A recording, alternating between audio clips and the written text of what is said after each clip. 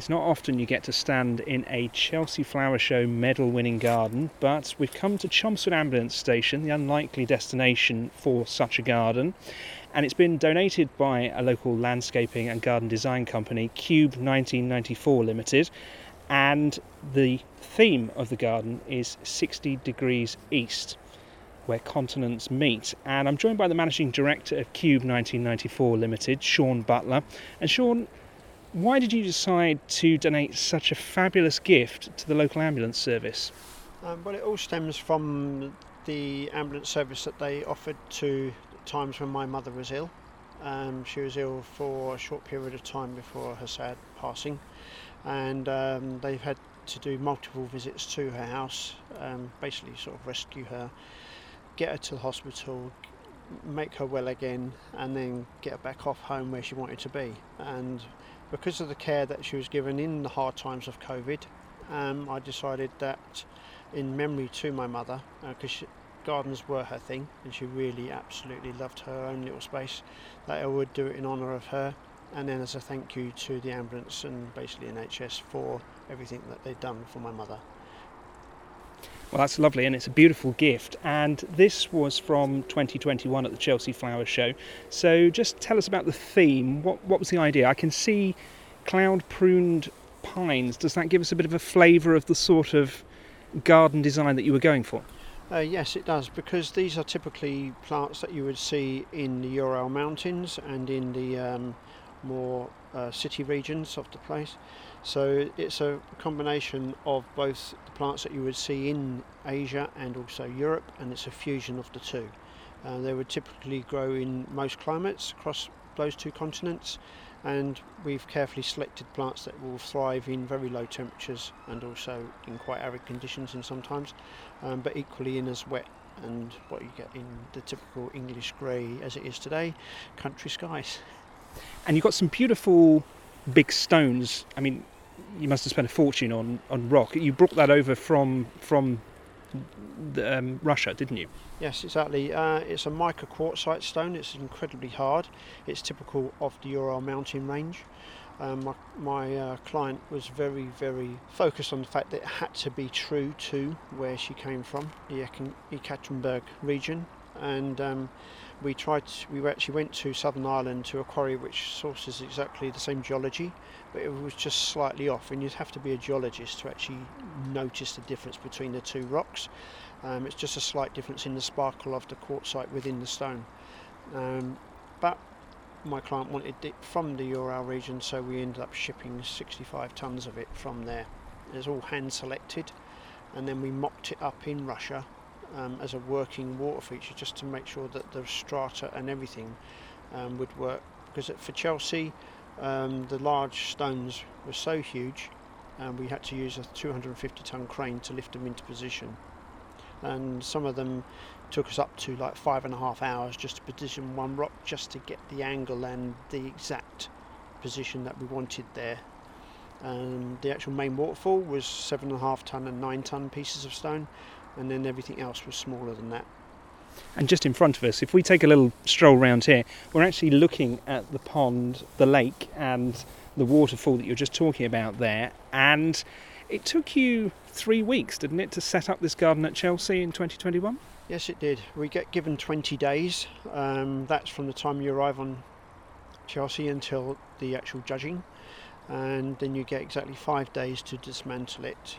So it's 20 days in the building and construction of it, and then 5 days to dismantle it.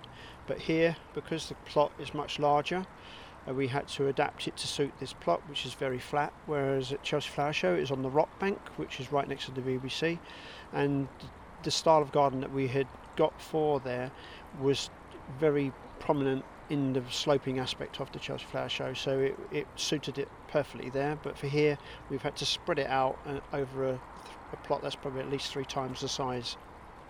And turning to some of the planting suggestions, I can see rowan trees, mountain ash trees. There's quite a lot here for autumn, isn't there? Yes, we have. We've got acers, and we've got Acer campestri, which is the backdrop hedging here, and we've got very lovely evergreen plants like the Pinus mugo, the cushion pines. They punctuate the perennial planting right the way throughout the garden. And then we've got ageratums, geums, sedums, grasses, salvias. We've even got some of the hydrangeas from the garden, which is Hydrangea Skyfall and Hydrangea Pinky Winky. The two that you can see over there are actually in memory of my mother, because they were one of her favourite plants. And I think the purple plants as well were special, weren't they? Can you tell us what they are? Yeah, they're called Salvia longiflolium. They're longer lasting of the Salvia families, and as you can see, they're still in flower now. Would have been in flower right the way through from June. We've clipped them hard to make them create like a double flush, and then fed them. And you've got little punctuations of other colour with heuchera. Turning to your company, Cube 1994, you obviously set it up in 1994. Tell us about how the company started. I set it up in 1994, in April, in fact 1994. Sadly for me, I had a tragic moment in my life. In September 13th, 1993, my wife died. And because of that, I had two young children, 7 and 2 years old at the time. I was working in construction industry, and so my background is in civil engineering. And my passion has always been for plants and gardens. And at that time, I was the youngest member of Chelmsford Fuchsia Society at St John Payne School. And so when she died, I thought, well, what can I do? I need to choose my own destiny, my own direction. And because of my passion for plants and my background in engineering, I thought, right, I'll set up my own landscape company. I was given a job by my mother to help me sort of work between the school run times and everything, because I was a single parent. And it seems quite crazy, but I had to work for about 8 weeks to save up £30, just to put an advert in the local Essex Chronicle at that time, a little 3x1 as they called it then. And my very first client, she came to me, a local lady in Broomfield, and she had also lost her husband, but she wanted to do a very nice garden in memory of her husband at that time, and it was for the sum of £5,000. Which to me then was just astronomical. I couldn't believe somebody was spending £5,000 on their garden. But anyway, we created a lovely design, we landscaped the garden, and basically I've never looked back since. And now we're nearly 30 years on, aren't we? Exactly, it's 30 years. We are probably one of the longest established landscape companies in the southeast, also the largest private landscape design and build company in the southeast. We're a true design and build from the fact that we are all in-house design and build, whereas a lot of other companies may profess to design but they get a contractor in, or they're a contractor and they get a designer in. We're also members of the Society of Garden Designers. We're a practice member, but also I'm a member in my own right, a fully registered member, which I had to go through the then process of producing multiple designs with a big portfolio of work to go through the very rigorous joining process. But it's important, isn't it, to join professional trade bodies like the Society of Garden Designers, because it provides reassurance for clients who come to you that you meet certain standards and you've done certain professional training, doesn't it? Yes, it does. It's a quality that for me it's really important, because the Society of Garden Designers, they've been going now for over 40 years. The membership is very small. I wouldn't say it's niche, but it is small because they are very particular about the quality of the member that joins it. It's not easy to join. You have to go through this very rigorous process and to prove your knowledge and your worth as a designer. And then once you've gone through that whole process, you can proudly say that you're a member of the Society of Garden Designers. And likewise, similarly for landscape contractors, there is Barley and the APL, and we are a member of Barley, which is the first association that was set up for professional contractors, British Association of Landscape Industries. And again, they've got a very rigorous process. They don't only come and check your workmanship on site, and they pick 10 random clients to do that, but they also go and speak to clients, and they'll go and see what your back office operations like, your health and safety, your paperwork trail, customer care, aftercare, and all those things. And if you get through that process, then you can become a member of the Barley Association. So for the public, it's quite discerning to choose who is a good landscape contractor or a good designer. And I would thoroughly recommend that if anyone's thinking about getting their garden designed and landscaped, they should only choose contractors or designers from those two associations, because you know they've been very well vetted. And you went on to be chair of the Society of Garden Designers, didn't you? No, in fact I was vice chair. Vice chair, okay. Yeah, so I sat on the board for nearly 5 years. You're only supposed to do 3, but I did an extended period. I was vice chair when Juliet was actually the chair of the society then, and so I was her vice for 3 years, which we helped move the society on well in that period of time, and then along came Pippa, who took over from Juliet, and subsequently several other chairs since then.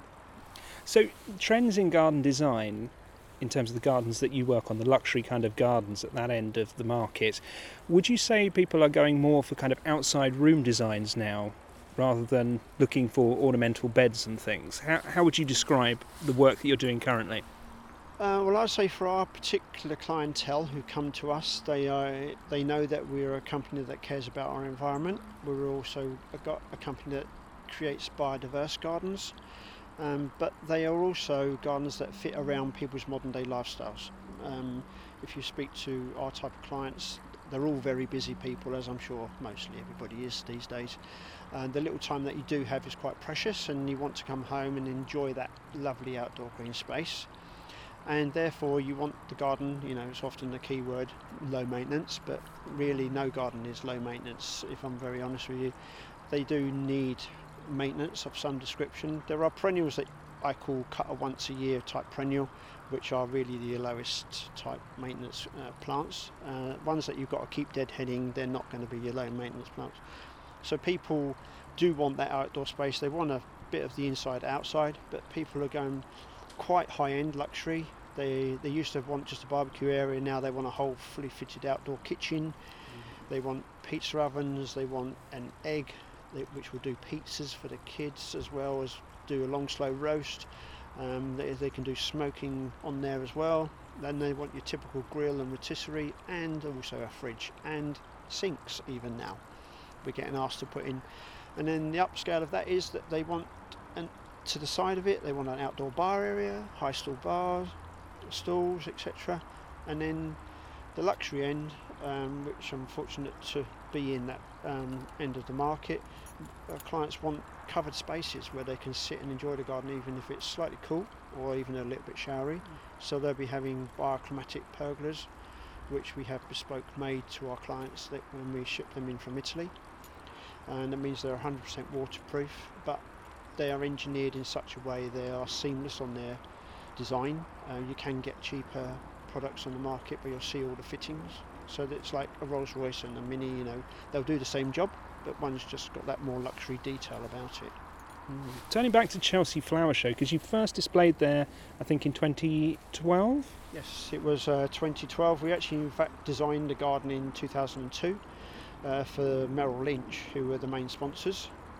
We designed the main garden in 2002, and then we didn't get to build one. I always kept turning down. We were asked every other year or every year, would we like to build a garden at Chelsea? And I just thought, well, what was the point, really? It's in London, we're working in Chelmsford and happily doing well here. And I was always too busy. Then the opportunity came up to do a garden. It was called a dry garden, and it was fitted with my principles about recycling and what to do about the recyclability of a garden. And we've actually rehoused that one in a much larger situation at Keppel Manor, to be able to allow people in wheelchair access, etc., to move around the garden. So that was a really nice one, all prefabricated, quite challenging. We prefabricated the whole thing in our yard, and then we moved on to do a gold medal winning gardening the following year. And when you say a dry garden, is that using plants that don't need a lot of water and looking at that kind of aspect of sustainability? Yes, it was. And also the stone that we used was from the Cotswolds, and we built an old stone hut there. We used an old stone well, a mill house. We used recycled guttering and slate to create the building within the garden. And then all the plants were very, very typically dry. They could only thrive in that dry aspect. So it was the ultimate low maintenance garden. Excellent. That's fascinating, isn't it? And you've gone on to do many more years at Chelsea. Was it something to do with the pressure that you found difficult you said you turned down opportunities to display at Chelsea before because you have to do it in such a time frame, set the garden up in such a tight time frame. It's not so much that, it's just that you have to think about your own client base as well. The beauty of Chelsea, a lot of people ask you, oh, you paid to do it, and I said no, it's a landscape job. We get paid to do the job, and it's a lot that goes on behind the scenes. If you take Chelsea 21, we actually was involved in that since back into 2019. It went right through the pandemic period, and I was working in that garden for the best part of about 20 months. All the planning and logistics that go in behind it. So it's not just what you see in the 4 weeks that it takes to build it. It actually takes an incredible amount of time to plan it correctly. On the larger gardens, which that garden was one of the largest show gardens at Chelsea Flower Show, so it's one of the main gardens. So they take an incredible amount of time, which people actually don't see that element of it. The toing and throwing, everything logistically behind it. But I do want to have a break from Chelsea in 2023. I'm hoping to go back in 24. I'm in talks with some designers at the moment about building gardens then. Excellent. And with design ideas, where do you sort of, $1 million question, where do you pick up ideas for those types of show gardens? It's really what's important at the time. It might be something that's been talked about in the news. It might be something that's been talked about within the society blog. There seems to be, just purely by coincidence, a lot of gardens are with similar plants, and it's almost like there's this inner circle of knowledge, but there isn't. It's just completely by fluke. But because as designers, everybody picks up on that vibe, and therefore it sticks in your sort of subconsciousness, and it ends up being in the garden. So it's really, the Chelsea will give you, the RHS, give you a little bit of a brief where they might be trying to actually force the direction of the show, and so some gardens might, like last year for instance, or this year I should say, sorry, it's all about environment, recycling, biodiversity, that type of thing, and it's how you spin it from that. But what's most important about Chelsea is that every garden and every plant, it's not wasted. Sometimes we have people question what a waste of money it might be, but I would say it's never a waste of money, because they're going to so many good causes, such as this one here at Chelmsford Ambulance Headquarters. They go to children's hospitals, hospices, open gardens, and they just re-celebrate somebody else's opportunity to enjoy that garden. And it looks fantastic. It was really spectacular in the summer, but it's still keeping its colour right through into, we're here in mid-autumn, and it's a little bit overcast today, isn't it? So, but there's still a lot of colour to enjoy in this garden. There is, and one of my favourites, and it's the one that we actually got asked, probably, if I say it's 1 billion times, I'm probably underestimating how many times we were actually asked, what is that plant? It's called Thelytricum Bowles Mauve. It's that lovely fluffy cloud of wispy purple flowers that you can see there just over there in the background. And it's planted in a drift going right the way through the end of the garden there. Is this double Hewitts? That's it. Yeah.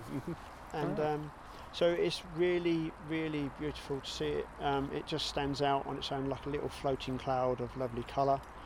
And Hewitts double was certainly the one, and the hydrangea Pinky Winky and Skyfall. They were the 3 most asked plants at the garden.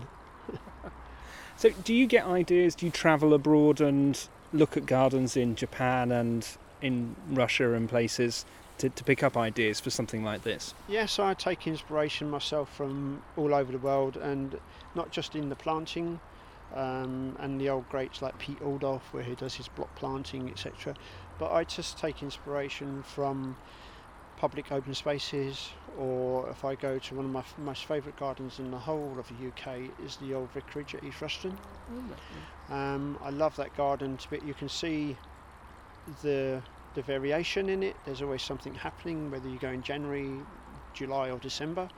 I've gone on multiple walks there with the owner, and I just think it's a lovely garden. It's got so much going on about it, and also you can see the love that goes into the creation of that garden by the 2 guys who own it. It's fantastic. And then when it comes to landscape detail, like hard landscaping, I will look at architecture, not just the typical built environment, and I'll take an element of a piece of design, it might be the corner of a building, and then see how that can be changed into a piece of detail within the garden itself. Well, thank you very much for your time, Sean, and it's a wonderful gift to the East of England Ambulance Service, so thank you so much for what you've done in terms of donating this garden to Chelmsford Ambulance Station, and we wish you all the success in the future. Thank you very much, it's been a pleasure, and thank you for inviting me.